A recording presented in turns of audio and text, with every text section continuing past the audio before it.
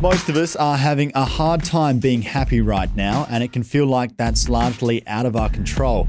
But as my guest, Dr. Happy, says, we shouldn't rule out happiness, even with the odds against us. Dr. Tim Sharp is the man in positive psychology. He's got a PhD and is the Chief Happiness Officer of the Happiness Institute, which he founded. Most of us wouldn't have had an opportunity like this, where we've had multiple weeks, possibly even months, to really reflect on the way we live our lives. That makes him an internationally sought-after authority when it comes to understanding and talking about happiness. He's written well-known books on the subject, including Habits for Happiness. Basically, it doesn't get more happy than this guy. But as he tells it, even he gets depressed. We're not genetically made up to cope with uncertainty. In fact, uncertainty creates stress and anxiety. Dr. Happy might just have the prescription for your woes as you navigate this weird and troubling time, or if not a remedy, at least some reassurance and practical advice to lighten the load. Welcome to Young Blood, a podcast all about young men's health. My name's Callum McPherson, I'm a journalist, and this is our mission to talk about the stuff that matters and isn't talked about enough. Let's do it. So Tim, obviously this pandemic's brought about a litany of fears and emotions and obstacles that we weren't expecting. What impact are you seeing that have on individuals and organisations? Well, look, the most obvious one is anxiety, worry, stress, I suppose, and for good reason. We've undergone changes to our lives like none of us have ever experienced before. So obviously that would differ from person to person, but in some way or other, everyone has been affected, and in some cases massively affected. Job losses or job insecurity, financial strain, worry about health or worry about loved ones' health, and then just again the worry about the uncertainty. So I guess what the most obvious impact is a pretty significant increase in those so-called negative emotions of worry, stress, anxiety, and even sadness and loss. We've all had to miss out on things, and so in some ways there's a grieving process as well. And would you say that no one's having the same experience? Well, yes and no. I think as I said, those general factors are pretty much affecting all of us. But I would say we're all different. And like any stressor, any challenge, any type of adversity, and this is just another in a long line of challenges that we all face in our lives, I suppose, we all do deal with it differently. So we're definitely seeing, just in my conversations with numbers of people, some people who are being hit harder than others for different reasons, some people who are maybe even enjoying this more than others for different reasons. So, yeah, there's definitely a broad range when it comes to the impact it's having on people's lives. What does uncertainty and fear of the unknown do to our minds? Yeah, look, a good question, because to be honest, having had lots of conversations over the last few weeks, I really think that's the biggest thing at the moment. We've dealt with stress and anxiety before, and many of us kind of know how to deal with stress and anxiety. Most of us sort of have at least some rudimentary skills in that area, even if maybe we could get better. But the bottom line is that for a variety of reasons, we're not genetically made up to cope with uncertainty. In fact, uncertainty creates stress and anxiety. So this is possibly the most uncertain situation that many of us have experienced in our lives. Certainly, I think it is for me at this level. So there's a lot of ways that can affect us. The most obvious is anxiety.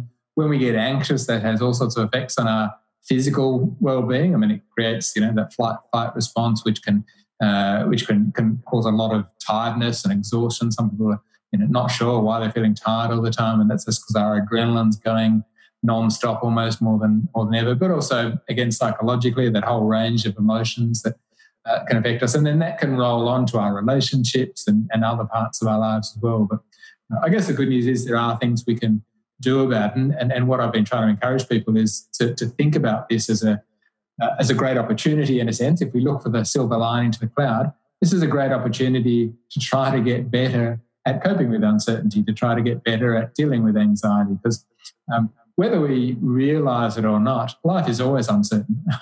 We sometimes trick ourselves into thinking it's not, but we're never really completely in control. We never really know exactly what's going to happen. And this is just an extreme version of what's happening all the time anyway, really.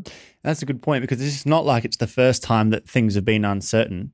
And the idea that we have certainty is sort of an illusion anyway. It's just that this is, like you said, such an extreme example that's affecting everyone at the same time in a way that hasn't happened before. And that's what is overwhelming about it in many ways. And I suppose that fight or flight response and that sense of anxiety, that is a neurological response that's designed to get us out of danger and help us survive, but it's not meant to last for weeks and weeks and weeks. And what's the impact on our health when that response is constant and we can't let that anxiety go?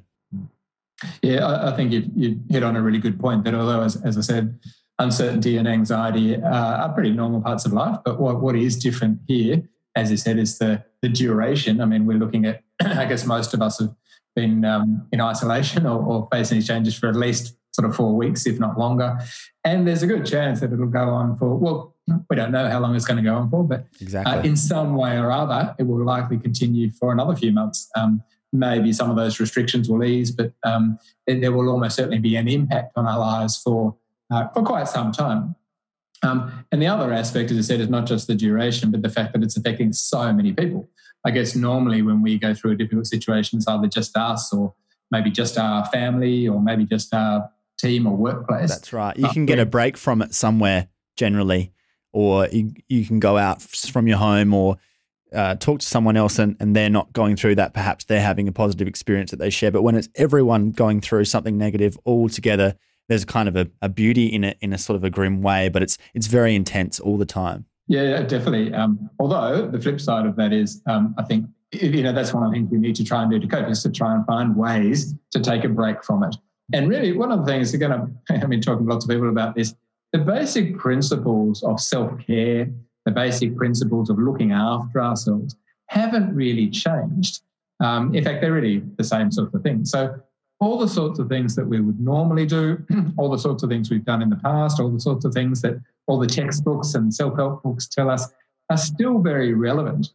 What we just need to do is find a way to tweak them or twist them or adapt them to suit our circumstances. And I guess one of the most obvious ones, which a lot of people have been talking about, is exercise, for example. And I'll just use this because it's a nice, simple, tangible example. But we know that exercise is fantastic for our health and well-being, and not just our physical health, but our mental health as well. It's for decades and decades, mental health experts and well-being experts have recommended exercise. Now, that hasn't changed. What has changed is that the gyms have closed down. So I used to go to the gym every day pretty much. Same. And when they shut down, to be honest, I was concerned about that because not so much partly from a physical point of view, I didn't want to lose my gains, but more so for me from a mental point of view. Yeah, and, absolutely. I totally agree with you on that one. I've also trained pretty much every day through my adult life, and that's a major issue for myself and for lots of young people that I know who are perhaps most concerned about that over everything. And I think that is because they know that is such a cornerstone of their mental health as well. So I was very lucky because I got to get some gym equipment organised that I've got at my house so I can sort of survive through the winter. Well, that's what I would say to people. I mean, I'd say, look, it's just as important as ever to exercise. But what we need to do is adapt. So, I mean, obviously the gyms are closed down. I didn't want to necessarily, I didn't go out and buy a lot of equipment. I did buy some of those resistance bands. That's basically the only thing I bought because I searched online and talked to a couple of friends and got a whole lot of no equipment bodyweight exercises. And there's a lot of, so I've shifted from more of a strength-based routine to a HIIT-based routine, which I'm kind of enjoying, to be honest, a bit of a variety. Yeah. But that's what we need to do. So there are so many ways you can still exercise. If you just go online and search for home workouts or no equipment workouts, or even just start running a bit more if you rather than go to the gym. But whatever it is, there are ways you can do it, and it's important to find those ways, just as it is with all the other self-care or nurturing strategies that we might have previously used as well. Yeah, it's a time that we have to adapt, and humans notoriously don't like change and are uncomfortable with change. Is there a temptation there when our normality gets taken away and we used to go to the gym and we used to think in a certain positive way, and then what we're used to is taken away, is there a temptation to collapse and be defeated by it and say, oh, well, I'm not going to adapt because it's all too much, so I'm just going to be static? Is that a possibility for some people too? Oh, for sure. And look, to some extent, that's how I felt in the first few weeks. I mean, the first few weeks, like a lot of people, was kind of overwhelming, and we didn't know what the hell was going on, didn't know what to do. I must admit there were days. I had my ups and downs, but there were certainly days in those first few weeks when I just kind of curled up in the corner and thought, "What the hell? What are we doing? How can we go?" Yeah, and you're Dr. Happy. Yeah, but I'm still a human. Yeah, absolutely. That's the point. And I think that's another important point. Is that there's never been a better time for that cliche that it's okay not to be okay. Yeah. I think we need to all allow ourselves. I think everyone at some point, some more than others, have had days like that. Thankfully, it's been a lot easier in the sort of latter part of the last week or two, because I've got more used to it, like most of us have. But yeah, we need to allow ourselves and accept that we're going to have days or moments when we feel crappy, when we feel anxious, when we feel overwhelmed. That's fine. But at the same time, as you said, we've kind of got a choice. We might not have chosen to be in this situation. We didn't choose for coronavirus to come and smack us over the back of the head. But what we can choose is how we respond to it. And as you said, we can curl up in a corner in a sense and just kind of give up, or we can start to ask ourselves, well, what can I do about this? What can I control? And I guess this is one of the keys to coping well at the moment, is to focus more on those things you can control and to try to worry a bit less on those things that you can't control. So again, I can't control the gyms closing, but I can control finding other ways to exercise. I can't control certain aspects of my work that I've lost, but there are other aspects of work that I can fill that up with, or at least to some extent. So that's really, and again, like any situation where we're struggling with change, as I said, we can just sit back and feel hopeless and helpless, or we can look for the opportunity in it. And I don't want to discount or diminish the severity or the significance of the challenges that many people are facing, but I do want to encourage people to think, again, what is the opportunity in this? What can we learn about ourselves, about the work we're doing, about our lives, about our relationships even? And how can we not just use those lessons to survive the next few weeks or months, but how can we even use that to thrive? I think this is an opportunity for many of us to reassess our lives, to look at how we can make them even better in the longer term. Yeah, absolutely. And we've got to focus on what we can do, not what we can't do, and what we do have and not what we don't have.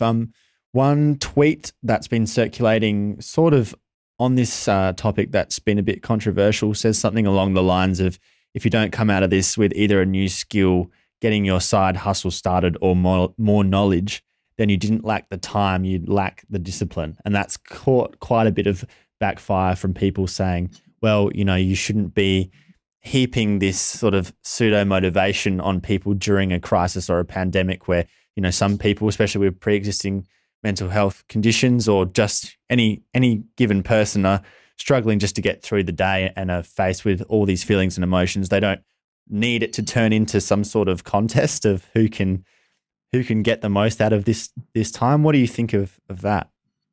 Yeah, look, it's a really interesting one. It's a really good question. Look, I think we can look at it both ways. I don't think they need to be mutually exclusive. I do think, on the one hand, that many of us will have an opportunity now to reassess, reevaluate, and even to improve our lives. And if you can do that, fantastic. But as you said, there'll be a lot of people for whom just getting through the day is a challenge. And I guess all of us have to do the best we can. If getting through the day is an achievement, then fantastic. Good on you. Give yourself a pat on the back for getting up, for having a shower, for making your bed, whatever it might be. Yeah. But if you can do a bit more, then great. Look, it is a tricky one, because we don't want to make it a competition. We don't want to say, I'm better than you because I learned French today, or whatever it might be. That doesn't necessarily help. Yeah. But we also don't want to waste the opportunity if we can make something of it. So look, again, it's kind of, it will vary from person to person. if doing the best you can is getting up and just making something great today, then that's all you can do. But again, if you can do a bit more, you can do a bit better. If you can learn something, then fantastic. Yeah, it feels like we need to toe the line between soothing ourselves and sort of letting everything go and falling into meaninglessness, because that can be sort of a dangerous knife's edge to walk on. And I think, so just at the risk of sort of repeating myself, I think we'll probably all cycle in and out of those different positions, even on a daily or weekly basis. As I said, I've had days when it's barely just getting through the basics. And on those days, it's important to practice self-compassion, to say, this is okay. I need a rest day. I just got to, I really can't do much today. That's all I can do. But then I've had other days when I said I've actually been excited and motivated. So that's okay. We've got to ride those waves a bit.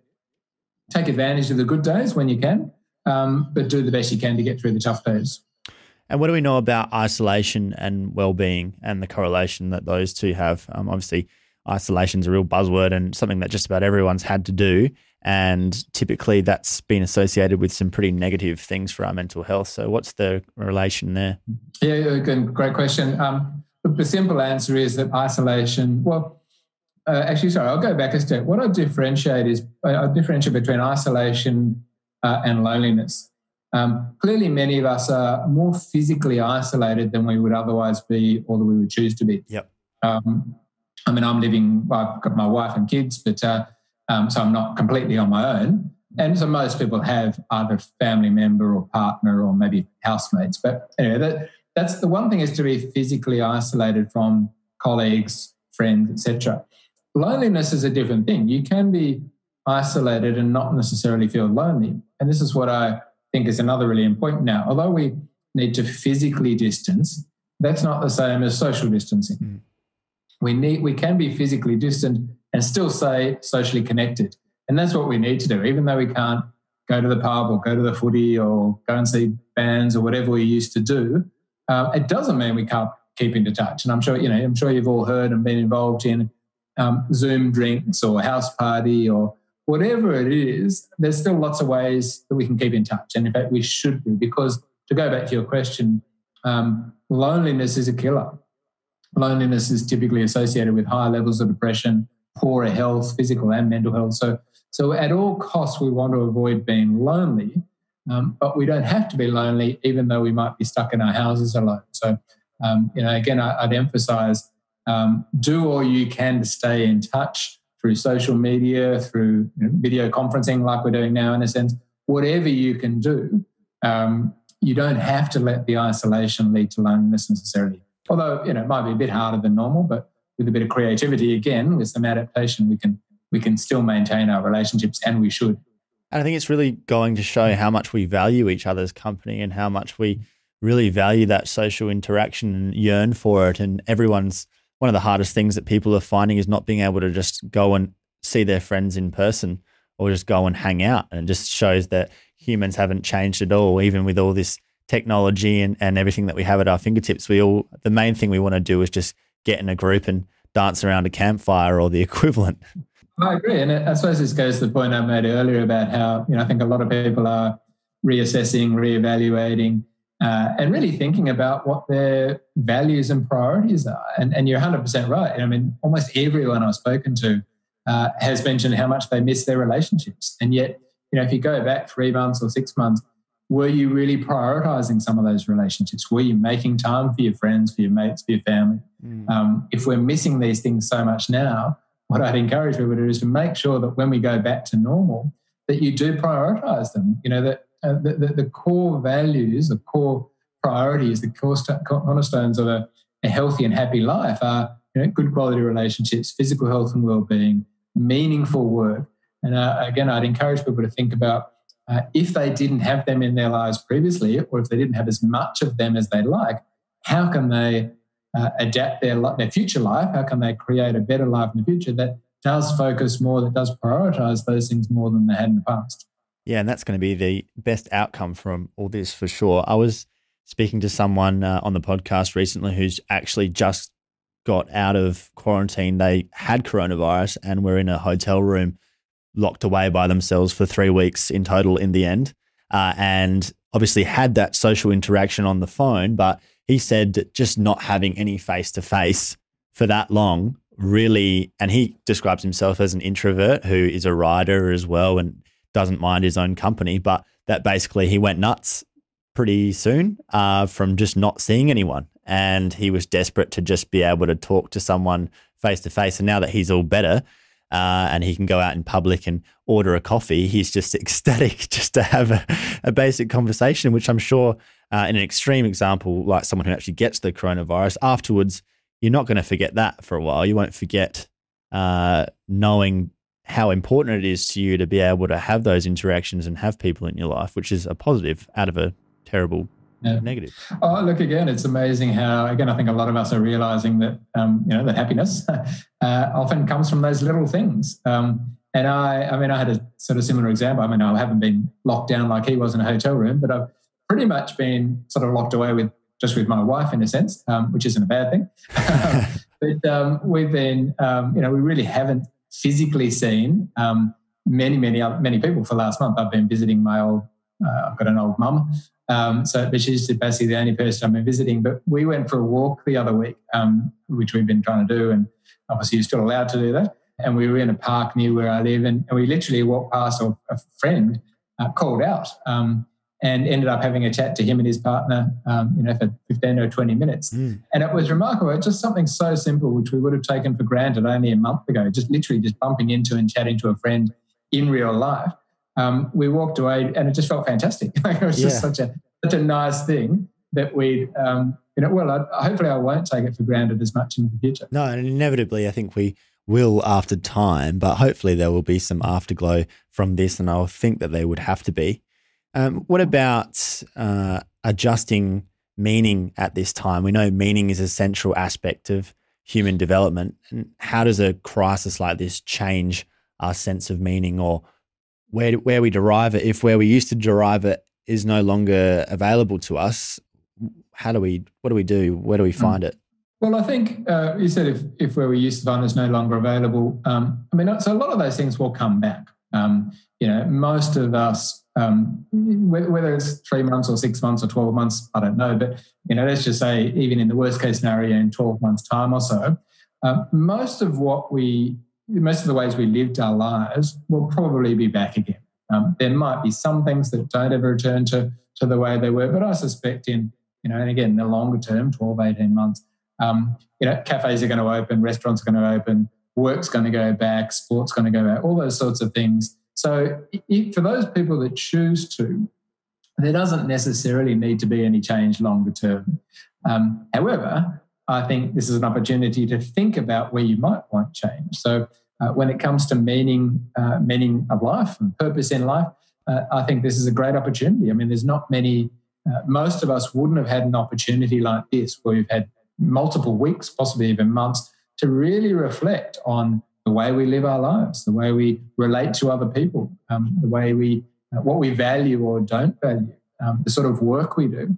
So, I mean, if you think about all of those things and you think about your life over the last few years and think, well, geez, that was all bloody great, I really want that back again, then fantastic, just return to normal when you can.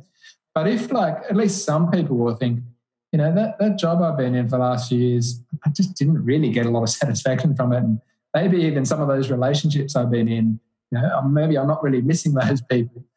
Or now's the opportunity to say, what would I like to create? Because meaning this is an important point, I think. Meaning is something we create. It's not there that we find.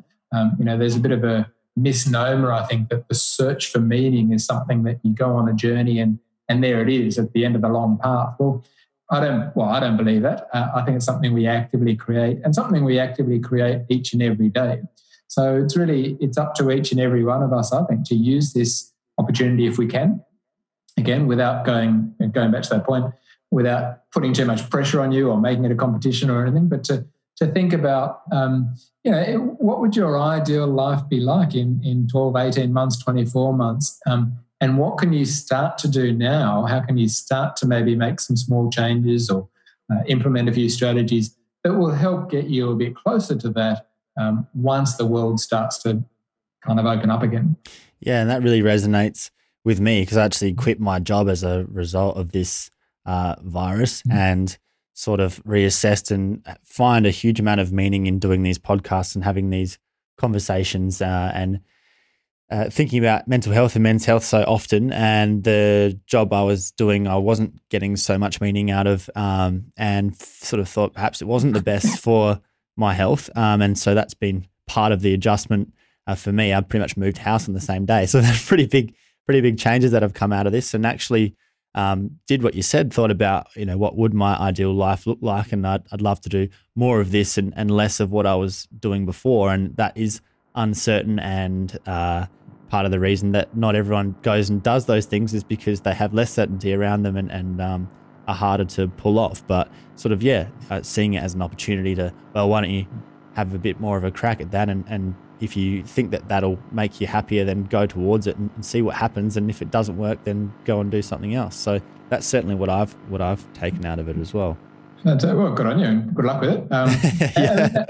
That being said, obviously we've got to be realistic, and for some people, many people, obviously, you still got to pay bills and still got to pay rent or mortgage or whatever it might be. So, I'm not necessarily saying everyone should just up and leave their jobs. Different people will be in different circumstances. Different people will be more or less able to take risks, I suppose. But I think if, most of the people we're talking to are younger, most of your audience, so when you're younger, I suppose there's a greater opportunity to maybe do some of those things, make some of those changes before some of those more significant responsibilities hit. So, but again, we all have different risk tolerance. So, everyone's got to take that into account. You don't necessarily have to leave your job. Nah. You don't necessarily have to take those massive risks. There are other ways that we can change our lives in smaller ways. And I think sometimes we underestimate the difference that small changes can make. Yeah, and it could be something as little as realizing that you didn't go for enough walks with your kid prior, or your partner, or you should have played tennis with your girlfriend because that's fun and you never did that before, and you want to do that afterwards. Like, that can be a positive thing that you maintain. It doesn't have to be anything drastic, but anything that comes out of this time where you get some time to evaluate or introduce a new activity and you enjoy doing that, then maybe keep that afterwards. And if you think, well, something that I'd used to do, which was part of my normal that I didn't actually value that much and doesn't add too much to my life, maybe I'll leave that behind. So it's just an opportunity to do that. And how does the situation impact men, do you think, specifically, an idea of what it means to be a man? Does that change at all from going through something like this? Look, to be honest, it's a good question. I haven't been asked that a lot. I've done a lot of media interviews and spoken to a lot of people over the last few weeks, and I haven't really been asked about gender issues. To be honest, I don't think there'd be a massive difference between men and women. We're all just trying to do the best we can. Many people are trying to juggle, work with parenting, with coping, etc. However, I guess one thing that did come to mind when you asked that question is that, and I'm always a bit loath. I'll just preface this by saying I'm kind of loath to make massive generalizations about men are like this and women are like this, because I think we're more similar than we realise. But there are a few things. Certainly, the research suggests, and my experience suggests, that men tend to be not quite as good at reaching out and asking for help, and tend to be not quite as good at talking about emotions and how they're feeling. So, obviously not all men are like that, but now, if ever there was a time when we need to talk about how we're feeling, if ever there was a time to reach out and ask for help, it's almost certainly now. So in that respect, it might be hitting men harder because it's not something we've historically or typically been very good at. So given that your audience, the people listening, are predominantly males, I think, what I would definitely encourage them, well, I'll go back to the point I made earlier. It's okay not to be okay. If you're, in fact, what I say, if you're not feeling at least some level of stress or anxiety at the moment, there's probably something wrong with you. It's totally normal to be feeling a bit, again, anxious and afraid or confused or whatever it might be. So, but what we also need to remember is that we don't have to cope with that all on our own. There are people out there, whether it's family and friends or professionals, who can and will help us if only we let them. And this is something, I learned this way too late in life, probably. I wish I'd sort of got better earlier in my life at asking for help. I have got a bit better at it. But I would encourage all the men out there, and women too, I suppose, but I would certainly encourage all the men to, if you're struggling, which is okay, remember that, again, you're not alone. There are people who are ready and willing to offer that help if only you'll let them in. Yeah, and so it's so normal to have those feelings. We all have them to varying degrees, but it's what do we do with that? So it's okay if I'm feeling anxious or I'm feeling lonely or uncertain, but what do I do from here? I don't just sit with it and let it get worse. Share it so that it's not just me facing it by myself. So I think, that's such an important point. You've had your own struggles with depression through your life as well. How are you going through this, and what impact has this had on your mental health? Yeah, I have. So, for those who don't know, I've openly talked about I've had depression almost pretty much all my adult life, and quite severe at times. To be honest, when Corona first hit, I was struggling with another completely unrelated issue. So I was actually going through a pretty hard time anyway. So it was a very difficult time for me when Corona hit. It was kind of like just it was pretty bad actually. So it was like another I was already down. I was getting smashed again. Yeah. So to be honest, the first few days, week or two, I can't remember exactly how long, was pretty hard.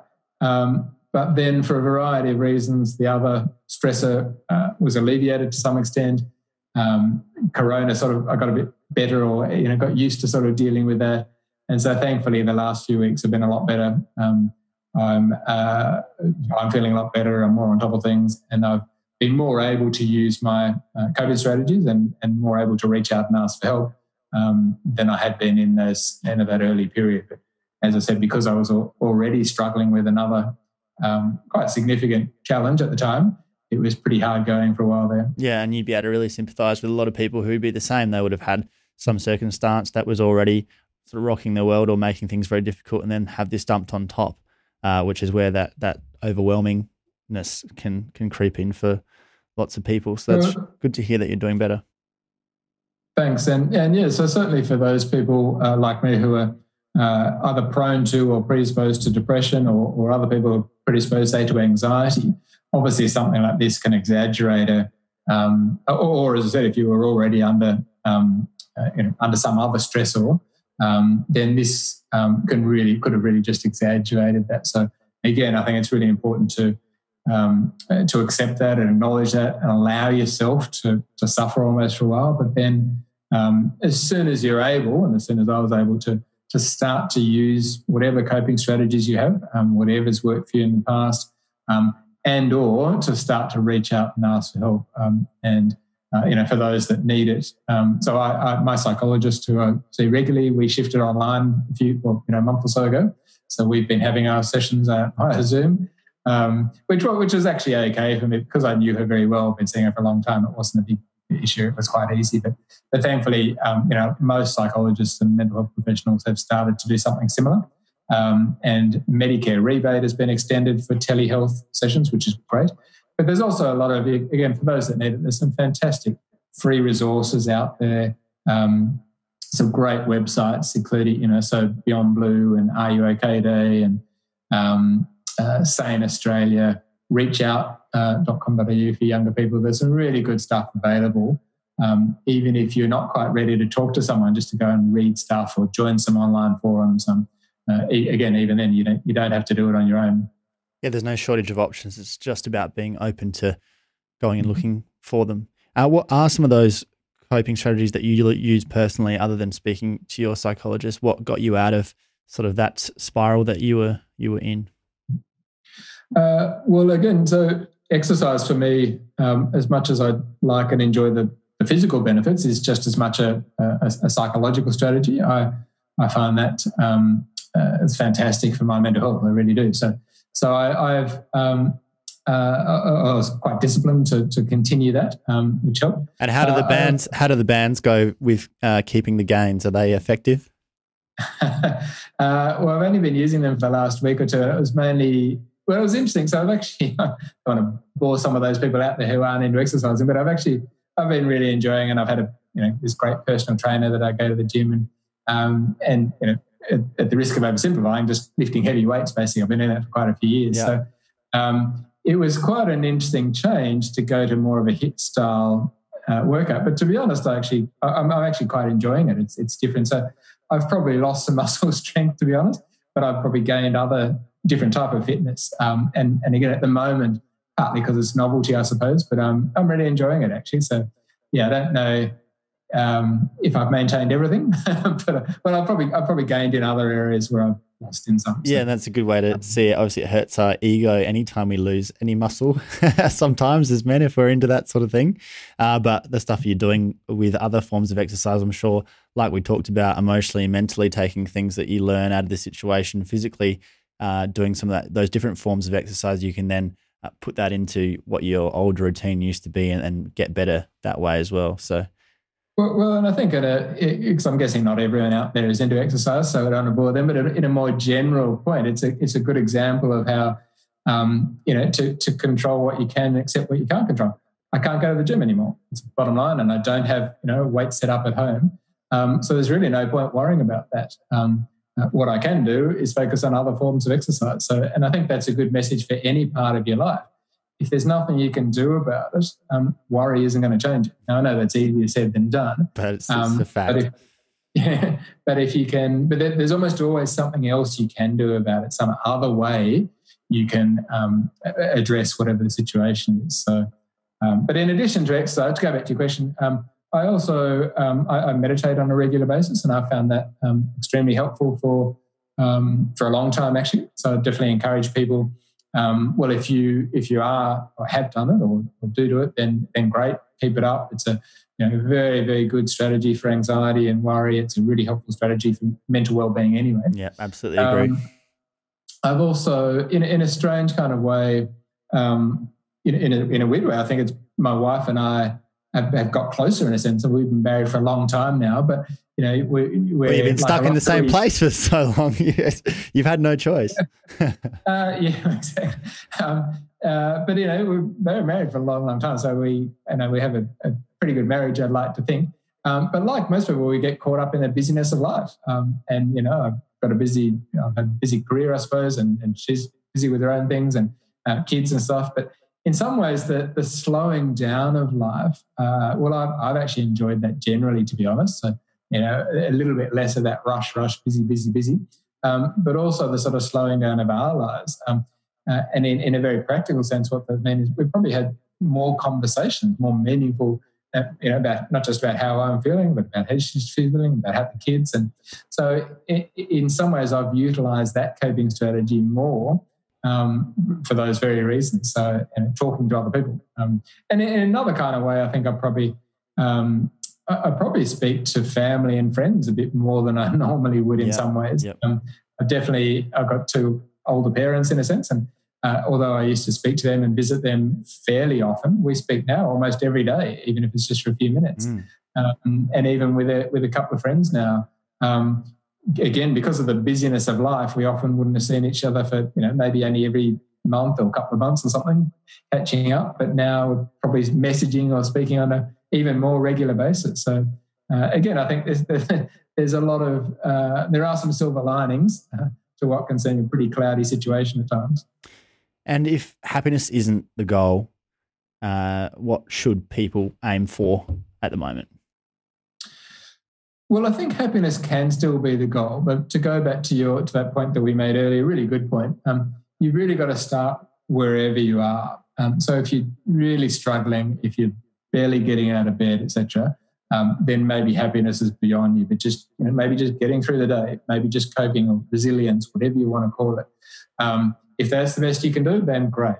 Just do what you can with whatever you've got from wherever you are. But I do think I don't think we should lose sight of the benefits or the power of happiness and joy, because that's still important. And we can still enjoy pleasure at the moment. We can still play games. We can still connect with friends and have Zoom parties, whatever it might be. So I would, it's obviously different, not exactly the same by any means. But I would encourage people to very much to still think about how they can enjoy life under these strange circumstances, how they can still find pleasure and joy and happiness. Because happiness, when it's done properly, it really is like a superpower. It energizes us, it motivates us. We're more likely to connect with others if we're feeling positive emotions. So although it might seem strange, and although there's going to be days when it's really tough, I wouldn't rule out happiness, and I would definitely encourage people to find it wherever they can, in whatever ways they can. I love that saying, you wouldn't rule out happiness. That's a great quote. I totally agree with that as well. Well, I was actually doing a session with a group just the other week, actually, and it was a lot of similar stuff to what we've spoken about, coping with the anxiety, etc. And then a little bit about how we might still find happiness. And one of the young woman there asked me, said, I hope this is okay. I kind of feel a bit guilty, but I'm actually feeling happy. Is that okay? Yep. And I think, and it's turned out that there are quite a lot of people feeling like that. I think that for a variety of reasons and depending on their circumstances. And again, I don't want to downplay the problems a lot of people are facing, but there are some people for whom this is actually okay, and for whom this is the slowing down and stuff is actually quite pleasant. So I would say of course it's okay to be happy. Don't feel guilty about it. Use that not just to help yourself, but to help other people. So if you are feeling good, if you are feeling strong, if you've got that extra energy, then use it for good. And if you can, not just take care of yourself, but use that to help your loved ones, your family, your friends, even better. And in terms of the world as a whole and how we treat each other and the way that we value what's important and don't forget that, do you think that coronavirus and this crisis is enough of a shock to shake us out of what we were in, and if it's enough to make us reevaluate as a global community the importance of those things that make us human, and in a way that we'll remember it long after this and live better lives, or try to bring more of a focus to those little things in life and those qualities after this is over? Or will we just go straight back to our old ways? What do you think? Great question. Something I've pondered a lot over the last few weeks. I think that's the $64 million question sort of thing, as they say. I think there's a risk. So when I think back, I'm obviously a bit older than most of your audience, but even I've never seen anything like this. But the closest thing that I can sort of imagine or compare it to in a way was the global financial crisis, which was very different in lots of ways, but in terms of a world shock, it certainly had some similarities. And I remember thinking, I don't know, it was 12 years ago, whatever it was. But I remember thinking at the time, and that maybe this will lead to some fundamental changes, some structural changes, not just in the economy, but and to be honest, I don't think it did. No. To be honest, I think within week, or not so much weeks, probably, but months and certainly a year or two, I think most people pretty much went back to the sorts of lives they were living, give or take. So my sort of pessimistic side and realistic side, in a sense, suggests that within a year or two, the majority of people will probably just go back to living their normal lives for some very good reasons, obvious reasons. However, my optimistic side, my hopeful side, is crossing every finger that it has, and hoping that people will really learn some significant lessons and make some significant changes. I'm really hoping that we will. I hope that we will, at least to some extent, come out of this with a greater realization of the benefits of community, of collectiveness, of kindness, of compassion, of love, etc. Even at a very practical level, there's been a lot of talk about how much we're valuing nurses and teachers, and yet, we've known for ages they're significantly underpaid and undervalued. So I'm hoping maybe that we might see some real changes to the value and the financial value we give to some of those professions that we've possibly taken for granted. So I don't know the answer. I don't have a crystal ball. It's 50-50, I think. But it is up to each. Every one of us can play a role in that. And every one of us has a choice to think, do we want to use this as an opportunity to be more kind, more compassionate, more thoughtful, to spend more time on family and friends and relationships, or are we just going to race back into that busy, earn more, achieve more, etc.? And they're not entirely mutually exclusive, but it's a matter of balance. And I guess each of us can sort of tip that balance even just a little bit the way that we want to. That's a great point to end on, Tim. Thank you so much for giving us your time and fitting us into your busy Zoom schedule. We really, really appreciate it, and some really interesting points there and some really interesting stuff that I think will be very helpful for people to listen to, and was helpful for me, and hopefully you enjoyed it as well. And it's good to see you doing better after these last few weeks, and I hope you're going to thrive through the rest of this crisis. Yeah. Oh, thanks so much for having me, and keep up the great work. If you got something out of this episode, please leave a comment and subscribe wherever you get your podcasts. It really helps us grow the show so we can keep bringing you the content that matters. If you want to stay up to date with what we're doing and get involved, get onto the Youngblood Podcast Community Facebook group and follow Youngblood Podcast on Instagram. And if you're keen to get in touch with me, email youngbloodpodcast, all one word, @hotmail.com. This podcast was produced by the talented Rory Noak at Podbooth. You can check them out at podbooth.com.au. This is Youngblood. Thanks for joining us. Catch you next time.